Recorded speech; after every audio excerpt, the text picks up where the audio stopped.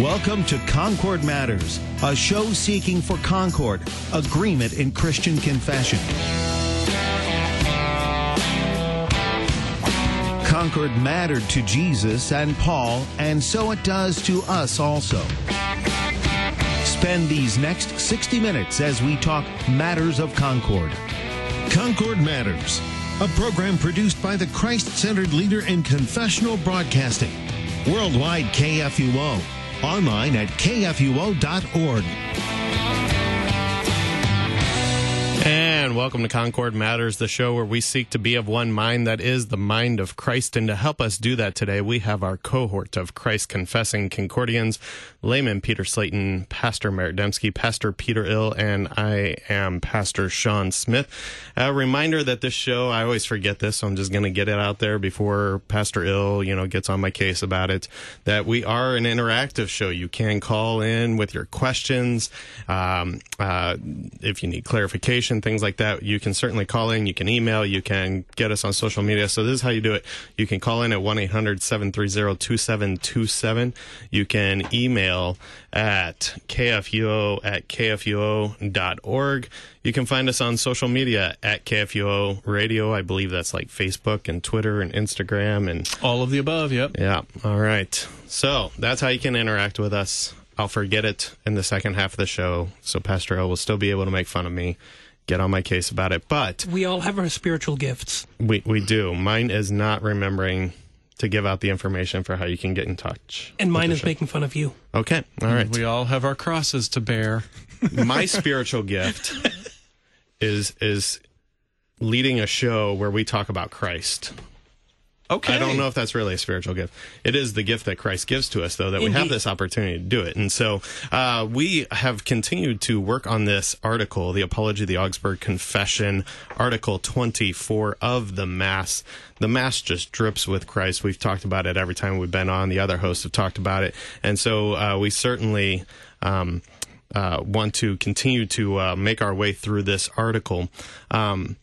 Pastor Dembski, since you did such a great job with it last week, once again, just kind of catch us up very briefly. Give us the Twitter version of what are we talking about here in this article, Article 24 of the Mass.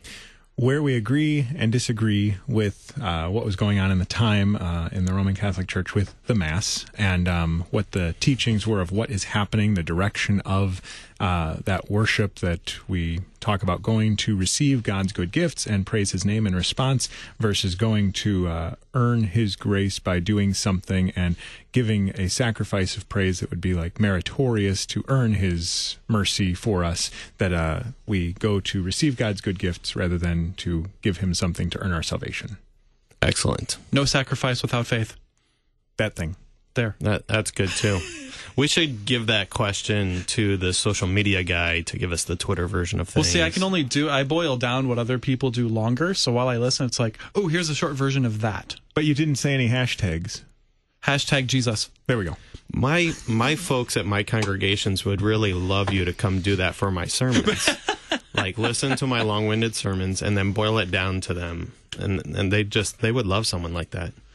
There is a skill to it. I wouldn't say it's my spiritual gift, but there's certainly a skill to be able to do that. Maybe you just need to record I'm still working on. Maybe you just need to record it and send it to him so that on Sunday, after you have finished preaching, you can just post that. And then, or have that blurb in the bulletin or something. I have so many older folks, I don't think they really look on. Yeah, the bulletin might work. I don't know that they do social media. But, yeah. All right. Well, let's get back to the Apology of the Augsburg Confession. We're going to pick up with paragraph 41 in Article 24 of the Mass from the Apology of the Augsburg Confession. We are reading from the Concordia Lutheran Confessions Reader's Edition of the Book of Concord, available from CPH. And again, this is paragraph 41 that we're picking up with. Now, good people, it can easily be determined that the complaint against us that we abolish the daily sacrifice is entirely false. Experience shows what sort of antiqui they are who hold power in the church. Under the appearance of religion, they assume to themselves the kingdom of the world. They rule without concern for religion and the teaching of the gospel. They wage war like kings of the world, and they set up new services in the church. The adversaries keep only the ceremony in the Mass and publicly apply this to sacrilegious gain. Afterward, they misrepresent that this work, as applied for others, merits grace and all good things for them. They do not teach the gospel in their sermons. They do not comfort consciences. They do not show that sins are freely forgiven for Christ's sake. Rather, they present the worship of saints, human satisfactions, and human traditions. And they affirm that people are justified before God by these. Although some of these traditions are clearly godless, they still defend them by violence. If any preacher wants to be regarded as more learned, he presents philosophical questions, which neither the people nor even those who propose them understand. Lastly, those who are more tolerable teach the law and say nothing about the righteousness of faith. All right, I'm going to pause there. I think we've got a bit to kind of rehash. I think it's pretty plainly stated what their case is here. And if you go back to the Augsburg Confession itself, they begin with this way by saying, look, we've been accused of abolishing this, and we don't. That's ridiculous to even say that. So, Pastor, I'll go ahead and talk about that a little bit. Sure. So, as it talks here, I think it's really important that we kind of start at the end of this section of text that we read and talk about how important it is that people not just speak the law, which is true and is certainly God's word, but we don't use the law apart from faith. Christianity is not a religion of self-help or a religion of moral discipline and virtue. Instead, it is a place where we hear God's word and we hear how God's law convicts and condemns us, and we turn in the righteousness of faith that we receive from Jesus to him, and Christ gives that to us. And so we don't go through the ceremonies of receiving the Lord's Supper and the ceremonies of the church service and say, oh, because I was here, I'm a better person, or I have some kind of metaphysical connection with a higher power. No, we say, Jesus just came to me in his body and his blood, and I believe Jesus at his word. Therefore, he does for me exactly what he promised because he's Jesus, and I'm not. And we take that as our confidence, and we don't go on to make up stuff. There was a time in the church, and this is what the reformers are responding to, where they made these daily sacrifices and these daily gatherings to receive the Mass and the Lord's Supper. And as they did that, they ended up making a whole new set of law that God never provided, that in order to be a good Christian, you had to do X, Y, and Z. We don't add to the words of Scripture. We say, here comes the gift of Christ in the Lord's Supper. Rejoice and be glad in this gift, and go from there. Yeah, I like how you point out there that they had kind of invented these other ceremonies and so forth of how we, have this metaphysical, how did you phrase it there? Anyway. Metaphysical connection with a higher power. That's it, yeah. That metaphysical connection with a higher power, right. How do I feel connected with God? Well, it's exactly what it is at the heart of the Reformation, right? Is that it's directing us towards works that we do. And it's like, we're never going to be okay with this. Does this still manifest itself in the church today? What do you think? That's what I was going to say. As you're reading this list of the things that they're doing, I'm sitting here thinking, okay, I can think of times in the last few days alone where I've seen all of that happen, where I myself have been tempted to do some of these things. I mean, you look at this, if you want to be presented as learned, well, talk about philosophical questions. Okay, how often do we ourselves get bogged down and talking about the philosophical questions and discussing them rather than, hey, here's Jesus for you. I believe some of us are involved in a discussion right now where that's part of what's going on. Or this whole, it's more, those who are more tolerable teach the law. Yeah, we all love hearing law preached, especially if it's law that we can do. I mean, if you want somebody to gain an audience, you want to gain a following, well, preach the law. Give your listeners something that they can accomplish for God, and you will draw them like, moths to the flame. Or if you preach law against my neighbor's sin. Ooh, yeah. You don't deal with me, but talk about those other folks. Ooh, that's the best. That's the best. Yeah, condemn those other people over there. I like it when you do that. I mean, I'm going through this list. I'm like, oh, this is still us. Maybe back then it was more the adversaries than the Lutherans, although I tend to doubt that because this is simply the human condition. This is what we do. Yeah, I've been noticing, especially when it comes to as we come into the season of Christmas, you see this on social media a lot right now. So you've probably seen this a lot, Layman Slayton, that there's these memes that go around and so forth that, keep Christ in Christmas by serving your neighbor and, all these good work things, which are fine. They're scriptural things, and Christ indeed does call us to do these things, right? It shows up in Matthew 24, right? They're fine things to do, but that's not how you keep Christ in Christmas. It's certainly not how you keep the Mass in Christmas, right? It is Christ for you. This is Timothy, right? Christ came into the world to save sinners. You want to keep Christ in Christmas, right? Go to the Mass. Go receive the forgiveness of your sins, right? And stop looking to works that you do. And I think at the time of the Reformation, that bent of the sinful heart, our human condition, under this sin-broken world, is that we know that we don't have peace with God, and we desperately look for it, right? And so, I'm facing cancer. How do I know that I've done what I'm supposed to do? Well, we point to the way that they fought cancer and things like that. And again, it's fine to talk about some of these things. We endeavor to support life and defend it and things of that nature. But I think far too often we get too caught up in the works instead of just saying, I have peace with God because that's what Jesus has done, right? And I need more of that. And then these other things will not be lacking as we get into the articles on good works and so forth, as we've covered them. We have that clear understanding that they will flow forth from it, but we do. I think you're dead on. It is part of that human condition that even at times affects us as Lutherans, right?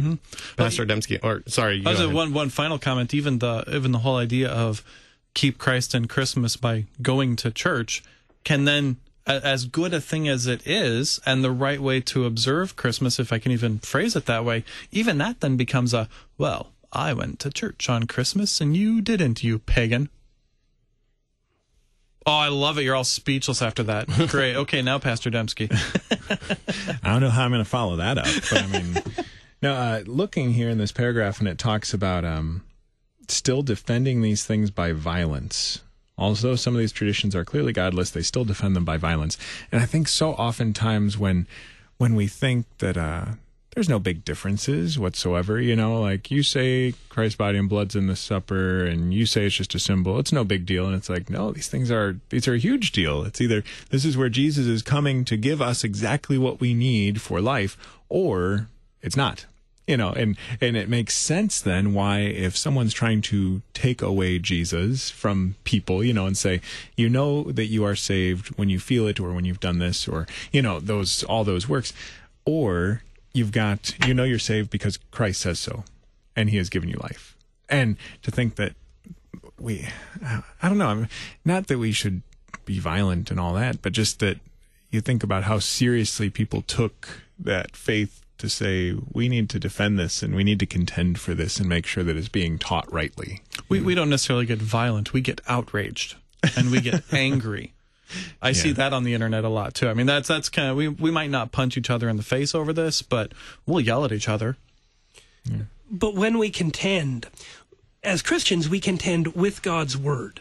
And it is that word of God that we use, because ultimately, God doesn't need me to defend him at the end of the day. So God speaks through his word, and sometimes he even sees fit to use me to do it.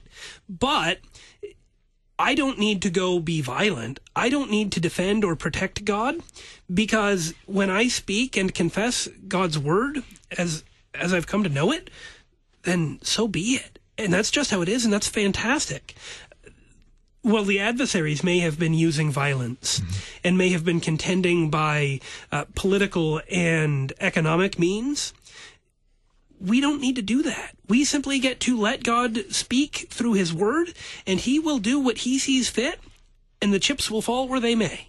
Mm-hmm. And I think that's an important point to make, too. And sometimes, I don't think that you were saying this, Layman Slayton, but I'm going to use the example that you said that we were all speechless for. I just thought you had more coming out of your mouth, but it was the look on your face. But, the whole directing to go to church, there's obviously, again, because of our human tendency, we can take going to church and turn it into a work, right? Yeah, I think we've actually talked about that on previous shows. Absolutely. Yep. And so that tension is certainly there. And yet at the same time, we can speak from God's word and direct people. This is how you live in your life of faith, right?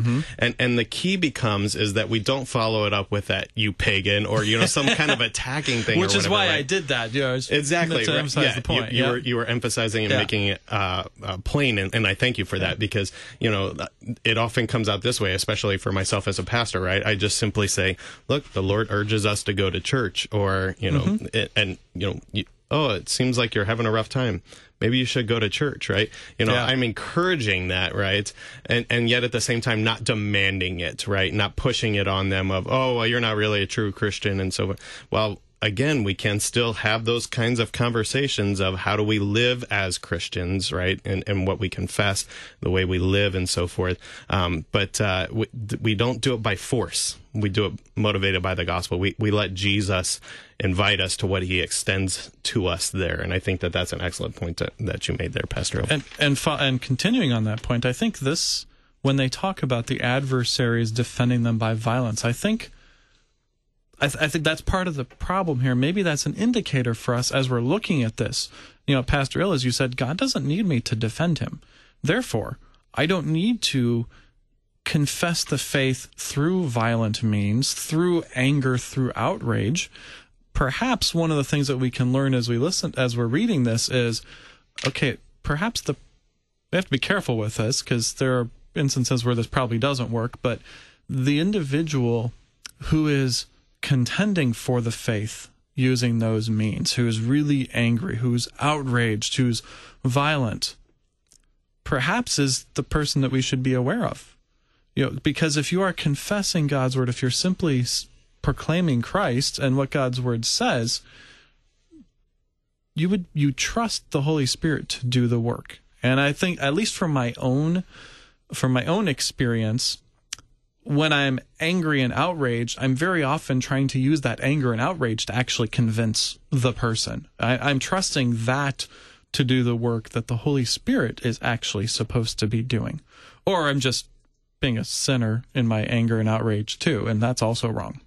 Or sometimes wrestling with that sin that is inside you too. I mean, it makes me mad because I see it and I don't want to acknowledge it. Yeah. I sometimes have to catch myself. I mean, this is a mistake we can all make, but I sometimes catch myself in my sermon where I get a little worked up, and I think sometimes our people forget that the pastor is always his first audience, right? And so I'm preaching it myself as much, but I get worked up, and it's like, it stops being a conversation about the word, and I definitely need to rein that in when I recognize it and so forth. But speaking as a layman in the pews, right? We know you're talking about you. Yeah, that's the thing. I'm working this out on myself, right? Yep. Pastor needs to hear this. Okay, great. I need to hear it too. Good.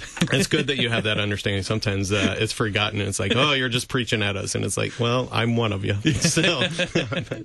And I was going to make on the point that you made too about the time of the Reformation, that the adversaries were doing this. When I was reading through that, and, they wage wars like kings of the world, and they set themselves, or they set up new services in the church and things like that. I was like, yeah, I think the Lutherans know what that is all about. They're getting excommunicated, running for their lives, things of that nature. So yeah, they definitely know what's going on there. All right. Anything more before we pick up with paragraph 44? All right, let's push forward. Paragraph 44 of the Apology of the Augsburg Confession, Article 24 of the Mass. In the confutation, the adversaries fuss over the desertion of churches. Altars stand unadorned, lacking candles and images. They regard these trifles as ornaments to churches. It is a far different desertion that Daniel means, 11:31, 12:11 of Daniel, that is, namely ignorance of the gospel. Overwhelmed by the multitude and variety of traditions and opinions, the people were in no way able to welcome the sum of Christian doctrine. Among the people, whoever understood the doctrine of repentance as presented by the adversaries. Yet this is the chief topic of Christian doctrine. Consciences were tormented by the listing of offenses and by satisfactions, namely Luther. That's me talking. I'm inserting this in. Yeah, they're working out their own issues here too, the Lutherans. Yep. All right. The adversaries never mention faith, by which we freely receive the forgiveness of sins. All the books and all the sermons of the adversaries were silent about the exercises of faith, struggling with despair and the free forgiveness of sins for Christ's sake. To these, the horrible profanation of the masses and many other godless services in the churches were added. This is the desertion described by Daniel. All right, I'm going to pause there. All right, so what's going on there? Pastor L, take us away. So Daniel, especially in the second half of the book of Daniel, is describing things that are to come and things that Daniel sees in a vision of the end time and a vision of heaven. It's kind of Revelation-esque in that way. And he sees this abomination that's happening in the temple. But it's not just the terrible things that are going to happen at the temple in Jerusalem, or it's not going to be removal of candles, or the way that things are in the churches of Europe in the 1600s or 1500s, but instead it is what happens in the world during these last days, when God's word is indeed despised and rejected, and that abomination, that desolation of God himself being rejected is what the prophet Daniel is talking about, and it's what the reformers pick up on here as well. Okay. Pastor Dembski. When you look at this, the idea of the candles and images, all that stuff, that's the idea of what it means for the church to be empty versus what Pastor Earl was just emphasizing, that the Word of God, if the Word of God's not there, that's when you know a church is empty. You know, whether it's I don't know, all the different styles of architecture that you can have for a church building. Like it's wonderful when you can have a beautiful ornate sanctuary, or if you are in a storefront or like a warehouse, however the people can meet around God's Word. That last part's the important part, God's word. Like that's the part that's at the center of it all. And praise be to God when we can have other things to draw our attention to God's word through seeing, whether it's, crucifix on the wall, or seeing the altar, seeing, all these different things that can draw our attention to the word. But if our definition of what it means to be in a good church is just because it's got the nice gold candles or has the nice altar that's got the matching wood to the pulpit and everything else, then we're missing the point, and it's just as big of a problem. I mean, my first thought was being a missionary kid growing up in Africa and having been to church underneath a tree. It's like, wait, that's a problem. There wasn't even a pulpit.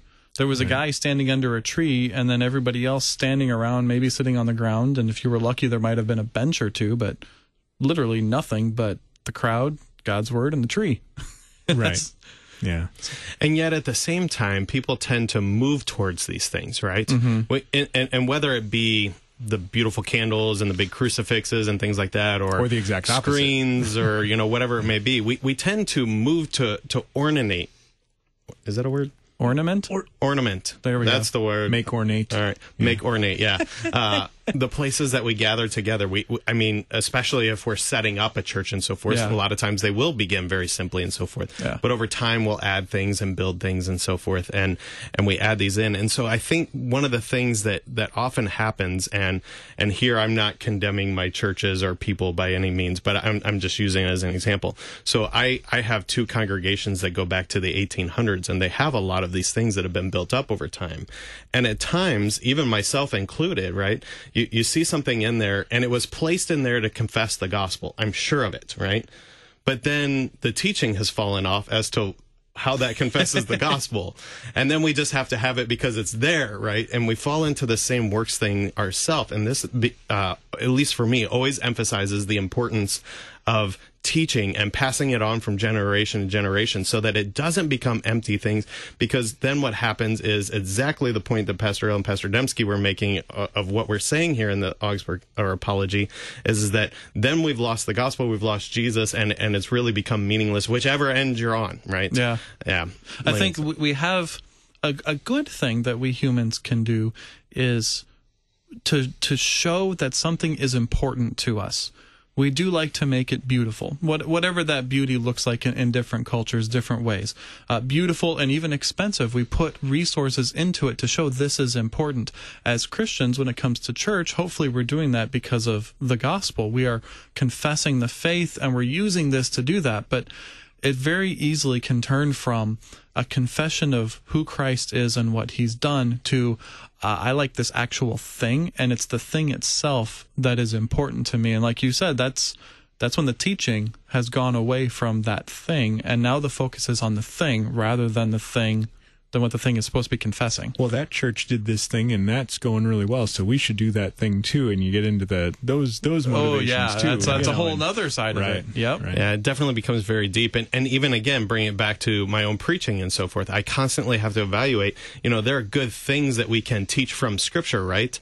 And sometimes in my sermon, it's like, well, I've just spent, 4 pages here talking about this thing that is really good and really godly, but my job is proclamation of Jesus. Mm-hmm. And have I successfully done that? And sometimes I've even been known to Sunday morning in reevaluating my sermon. It's like time to rip it up and make sure I get Jesus in there, because that is the more important thing. We can't be devoid of the gospel. Otherwise, we make the same mistake as the adversaries.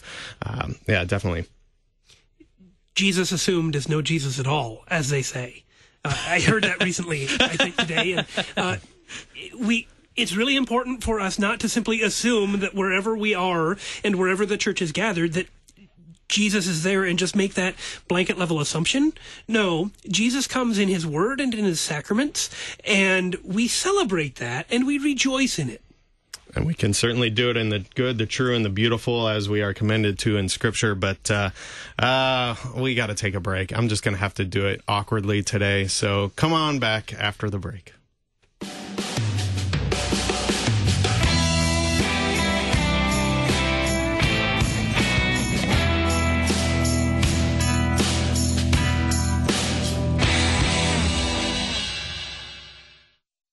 What is it that you want to share with us? Call the KFUO comment line at 314-996-1542. Tell us what we're doing right, wrong, or just leave a message with your thoughts on why KFUO is important to you.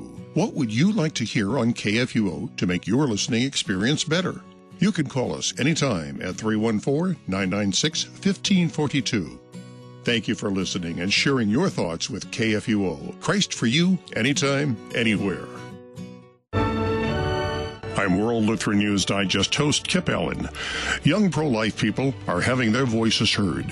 Recently, members of Students for Life in America met with administration officials to discuss a 5-point plan aimed at ending Planned Parenthood funding.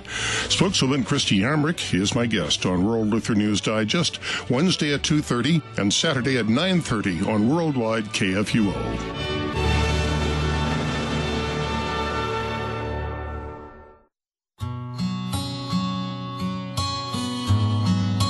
For as the rain and the snow come down from heaven, and do not return there, but water the earth, making it bring forth and sprout, giving seed to the sower and bread to the eater, so shall my word be that goes out from my mouth.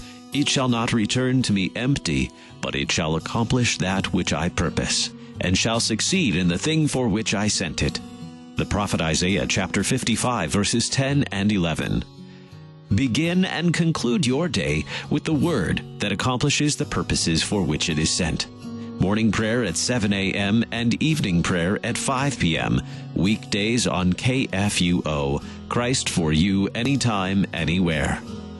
The broadcasts of morning prayer and evening prayer are underwritten by Lutherans for Life.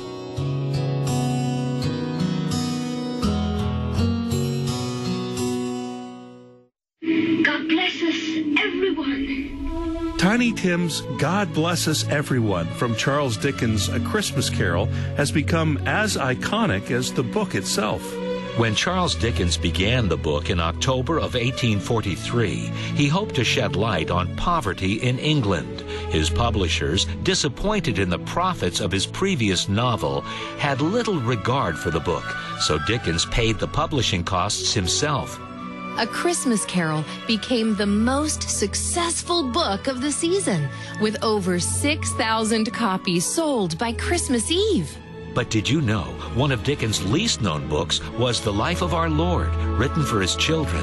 He wrote to his son Edward, "The New Testament is the best book that ever was or will be known in the world." To our Merry Christmas, God bless us. God bless us. Brought to you by Museum of the Bible in Washington, D.C. And welcome back to Concord Matters, that show where we seek to be of one mind, the mind of Christ. And to do that, we have our cohort of Christ Confessing Concordians here in the studio today.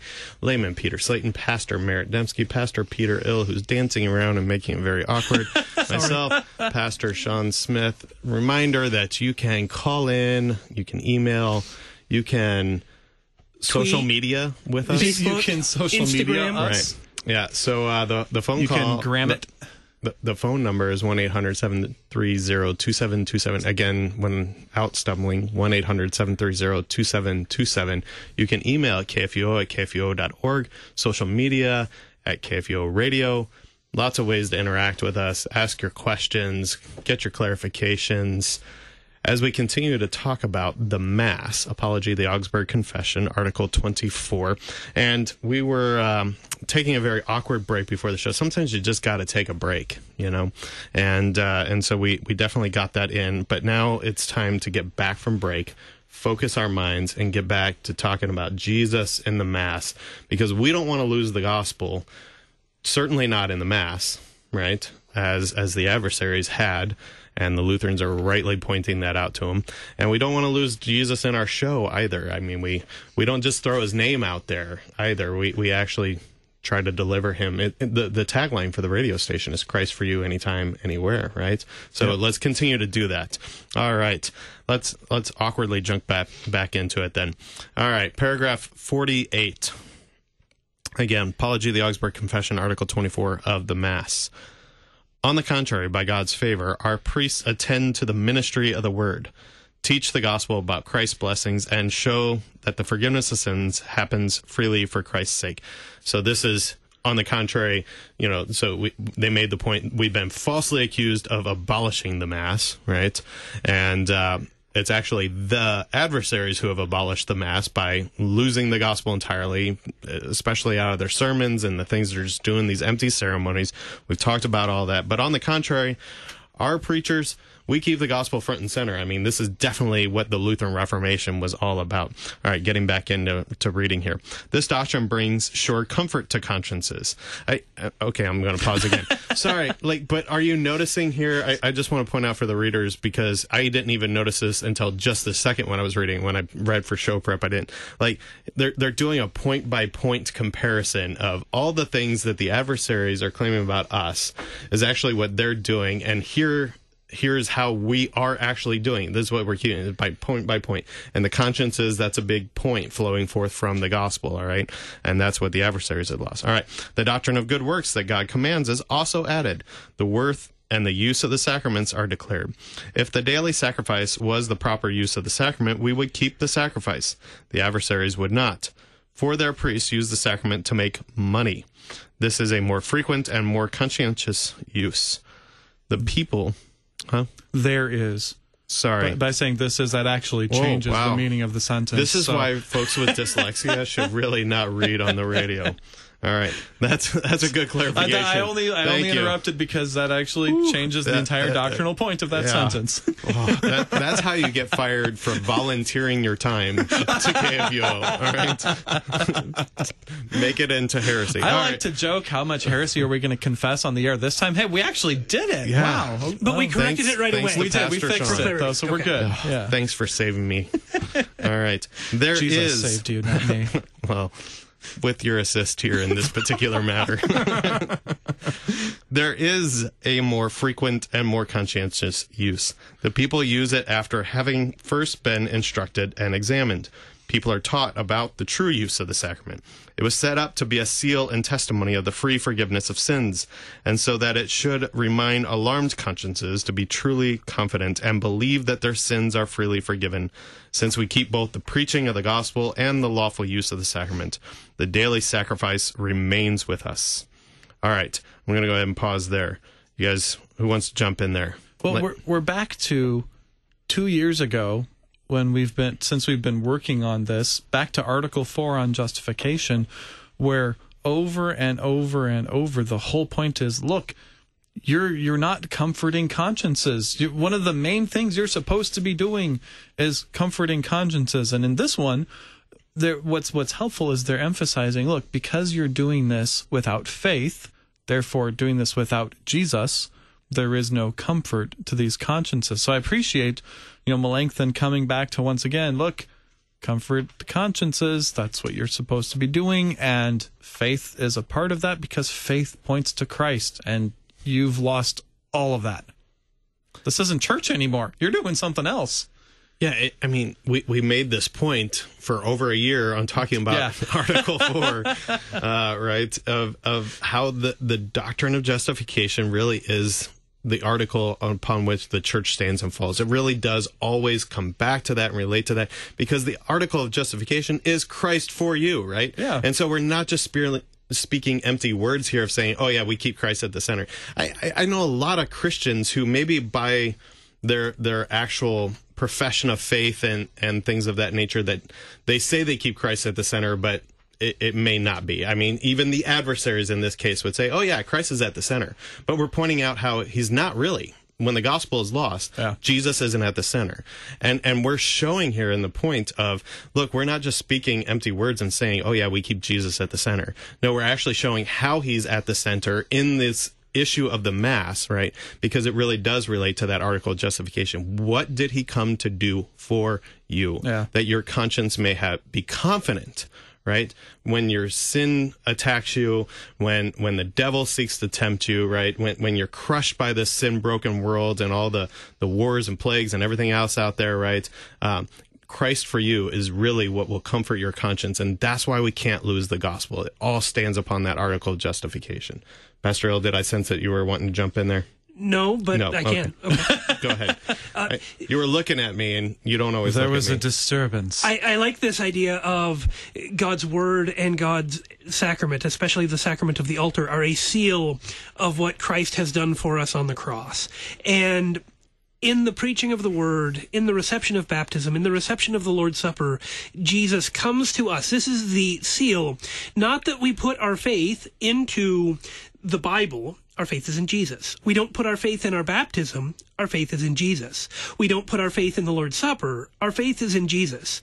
But in those ways, Jesus comes to us and says, just in case you were thinking or tempted to fear or to doubt that I would take off or that I would leave you in the lurch, here is this gift so that you sinner, can know that you're my sinner, and you're my forgiven sinner, and you are made whole and holy and complete. And thus made a saint. And thus made a saint. Absolutely. This is a great point to emphasize here, because we're going to transition here in just a second to some outward things, right? And I mean, a part of all of these things, a part of baptism, Lord's Supper, how we gather together as the church and so forth, we can't deny, and we were talking some before the break and so forth, we can't deny there are outward things associated with this, and we want to maintain the good, the true, and the beautiful, and all of those sorts of things in there and so forth, but we don't want to just be speaking mere empty words about Jesus being at the center of that. We want to make clear, and I think that's the big key for the Lutherans, is they want to clearly distinguish. If I have to dig and figure out how Jesus is at the center of this, then we're not doing a good job, right, of keeping him in the center. And going back to the first half of the show today, we readily admit that even though our doctrine, our confession has Christ at the center, because of our sinful nature, we fail at that. I mean, at the very beginning, I had mentioned, well, yeah, I like to have discussions on philosophical questions and, this focus on the law and all those things. And so while as we're studying it here, it's the adversaries who are doing all that, we do humbly recognize, we do that too. And so this part of the reason that we always bring this up, and that we should always continue to bring this up, is because we always struggle and fail at doing it ourselves, and we need each other to encourage each other. You listeners who are listening to us, if we fail to do this, call in and say, hey, I was confused. How does this actually point me to Christ? I mean, I'd love to get a phone call that asks that question. Okay, you mentioned this doctrinal point over here. How does that actually point me to Christ? I'm confused.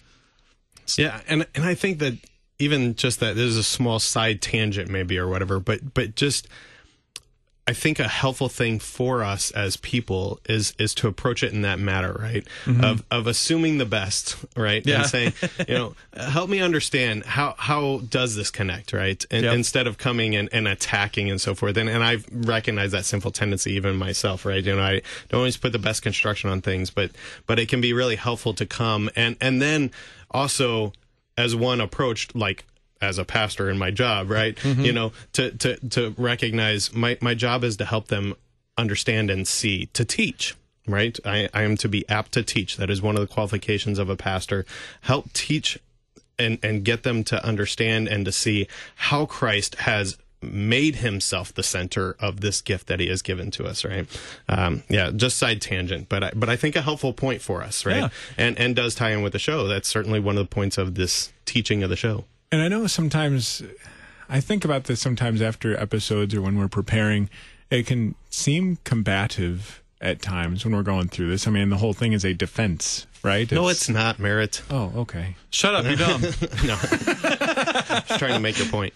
Stop punching me in the face. Why are you doing that? No, but it can sound hostile or something at times. And yet part of teaching is that not how do you say, like the unpacking to get the correct teaching in there. If someone comes up with a completely empty bag, they've never heard anything of Jesus before, they're totally different context and all that stuff, and you start telling about Jesus, you can just tell them about Jesus. You can just tell them about Scripture. Someone who comes that has a totally different background, that has certain terms or certain phrases that are still used but have different meanings, all of a sudden you have to say, this is what this means, but it doesn't mean this over here. And it's like, well, don't be so hostile. Just teach the positive. It's like, well, sometimes you have to explain, like when we're talking about the Mass, we could say the Mass as well, but we have to explain what we mean by that, or say, this is not what we mean, but we do mean this instead. And so it can be helpful to understand that distinction too. I once talked to a pastor who's out in Casper, Wyoming. Christian Preuss is his name, and he had actually given a presentation. I wish I had the fullness or a place to direct folks to this, but he was actually talking about this. His presentation was, when there is error, you actually have to identify the error so that you can help in the teaching task. And I think that's the point you're making, right? And I do think that in this very divided world, right, in our sinful natures and so forth, we see that tendency of, you're being combative, is our tendency to respond that way. And it's like, no, we're just simply pointing out the error. And at times, again, maybe our own sinful failings is like I'm the human mood ring, right? So my face turns red, and maybe I'm not actually angry when my face turns red. Maybe I'm just like, embarrassed about my own inability to clearly define something or something like that. Well, right? Maybe the thermostat's set too high. Yeah, maybe that too. Sometimes I actually am being combative. I mean, this is the difficulty, is the finding there's good ways and bad ways to approach. I mean, this is why I don't envy you guys as pastors when you're talking about the proper distinction of law and gospel. Okay, it's actually fairly simple to distinguish between the two.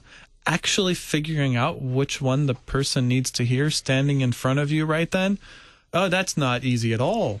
That's hard. And this is kind of what we're coming up against here, is even in this confession of correcting false doctrine or trying to point people in the right direction, we all know good ways and bad ways to do that. And it's a constant tension to figure out, okay, how do I do it? And then the humility of, I think I screwed it up that time. Okay, how do I fix this? Yeah, as a great theologian, C.F.W. Walther once pointed out, it's something that only can be learned in the school of experience, right? And the more I go on in the pastoral ministry, the more I recognize that this is true. And it's like, wow, I really didn't do such a good job back there. But it helps us grow and develop in the skills and under the first article that God gives us, right? That we use our reason, and that should continue to develop. We live in a world where so much emphasis is placed on good news and on positivity and on good things, and the idea of making a qualification or of saying, well, no, not exactly. Just disagreement as a whole. Disagreement as a whole is, well, we're just not so sure about that. But here we have a chance to say, let me tell you unqualifiedly about Jesus.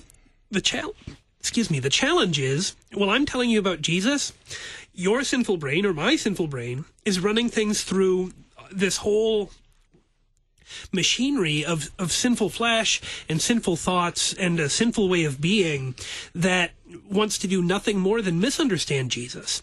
And so this happens in terms of the Mass and the Lord's Supper. This happens in terms of hearing the Word. This happens in terms of who my pastor is and how he treats me. This has to do with how I treat other Christians and even people who aren't Christians.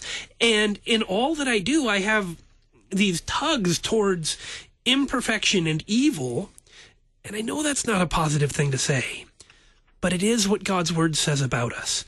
But thanks be to God, our Lord Jesus Christ has come, born to Mary, suffering, dying, crucified, rising from the dead, ascending to heaven, and he rules and he reigns over all things. And that means right here and right now, he is delivered to you in the proclamation of his word. And he even comes in his body and his blood for a sinful schmuck like me. That is fabulous.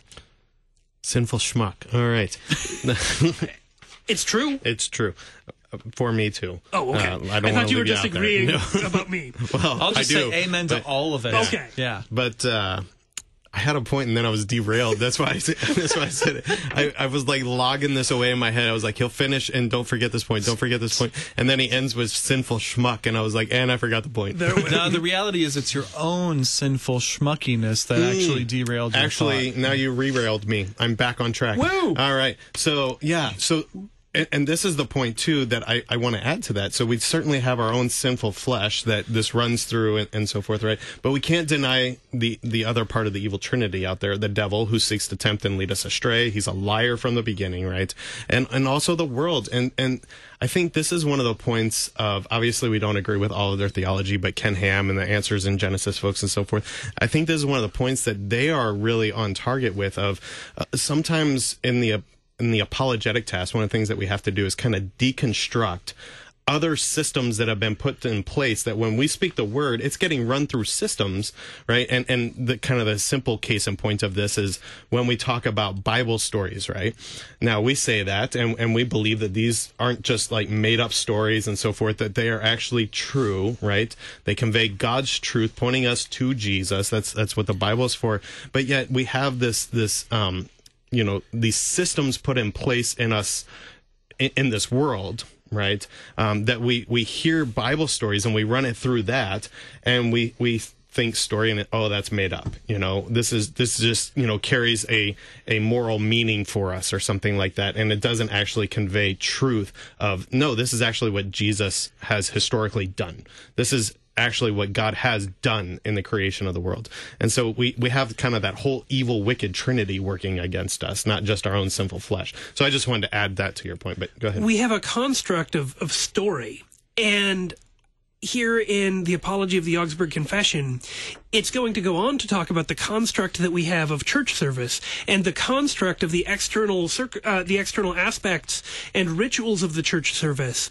And it's going to talk about the importance of confessing Christ and seeing Christ in these outward actions in the construct of church service.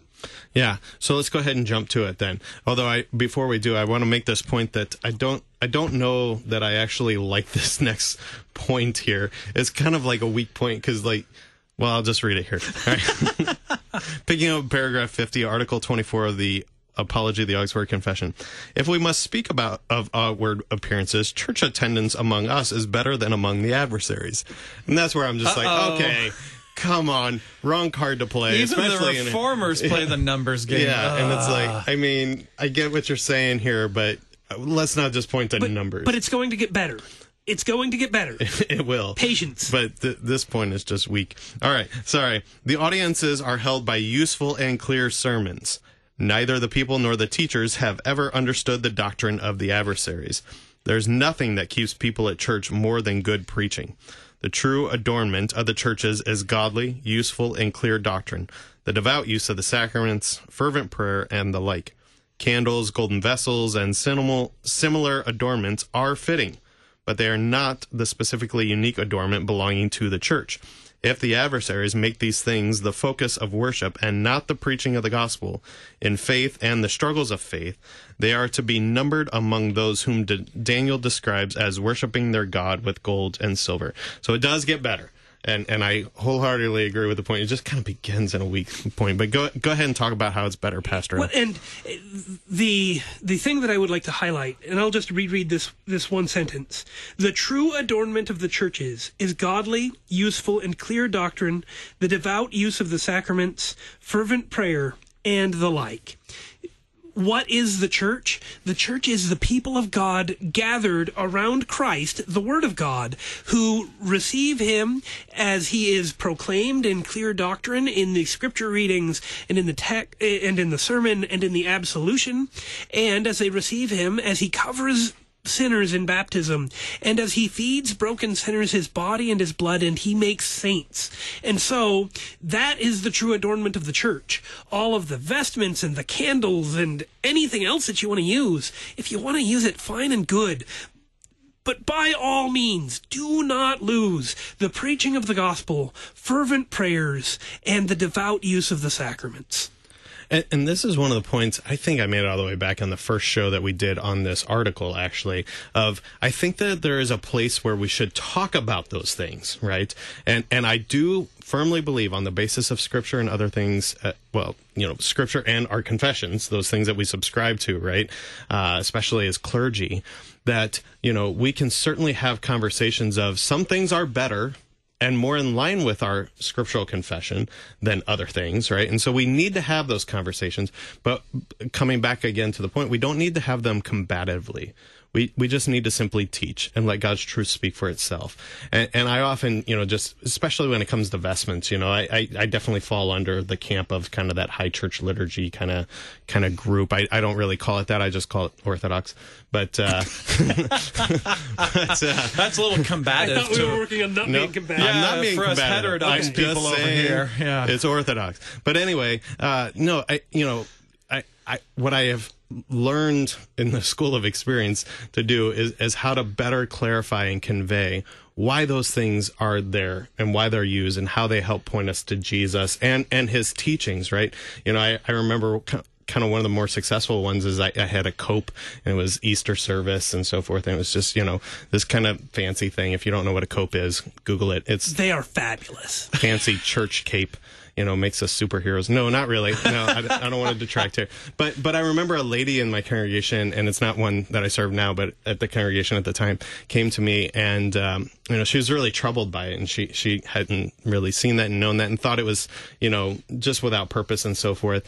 And I happened to remember her wedding. I said, well, why did you wear a beautiful wedding gown on your wedding? To point to the majesty of kind of what that is, and especially as Christians, that this reflects Christ in his church. And I say, you're absolutely right.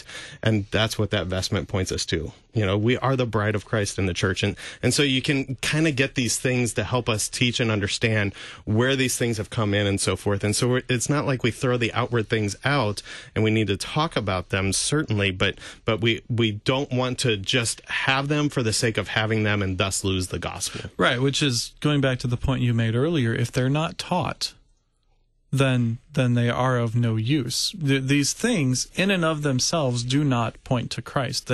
These are symbols. These are, when we're talking about the church ceremonies, not the Lord's Supper, not the preaching of the word, but things that we have added to it. They do not intrinsically in and of themselves point to Christ. I might push on that a little bit, okay, though. That's fine. But we can have this. Yeah. We actually have to teach how they do and why they do, and be careful that if somebody says, well, that doesn't actually work for me, we got to actually work with that person and can't just say, well, I guess you're a heretic. So the reason I want to push on that a little bit is because this is the beneficial use of the historic liturgy, is that it is drawn directly from God's word, and it delivers Christ to you in his own words. Like, we're not making up and inventing our own words. And so that can also be a comfort to me as a pastor, that when I fail in my sermon... Well, I'd argue that we're talking about the word now, not the liturgy, so my point still stands. But the liturgy is the word. Dear Christian, Consider this. Every time that we get to talk, and every time that we do, that we gather for worship, or that you gather to listen to a study on KFUO, or anything else that you do, Jesus is the very center. And when Jesus is the center, he is the one who fills what we do and why we do it. And what we do in the church service should point to Christ. Therefore, always feel free to ask yourself, your pastor, or anyone else who's trustworthy, why do we do that, and how does that thing point us to Jesus? The Lord's Supper points us to Jesus because Jesus tells us, this is my body and my blood for the forgiveness of sins. Do this often in remembrance of me. Amen. And as this is our last show before Christmas, I want to wish all of you listeners out there a Merry Christmas as we come into this holy season. Keep the Mass and Christmas by receiving Christ for you. Until next time, keep confessing, church.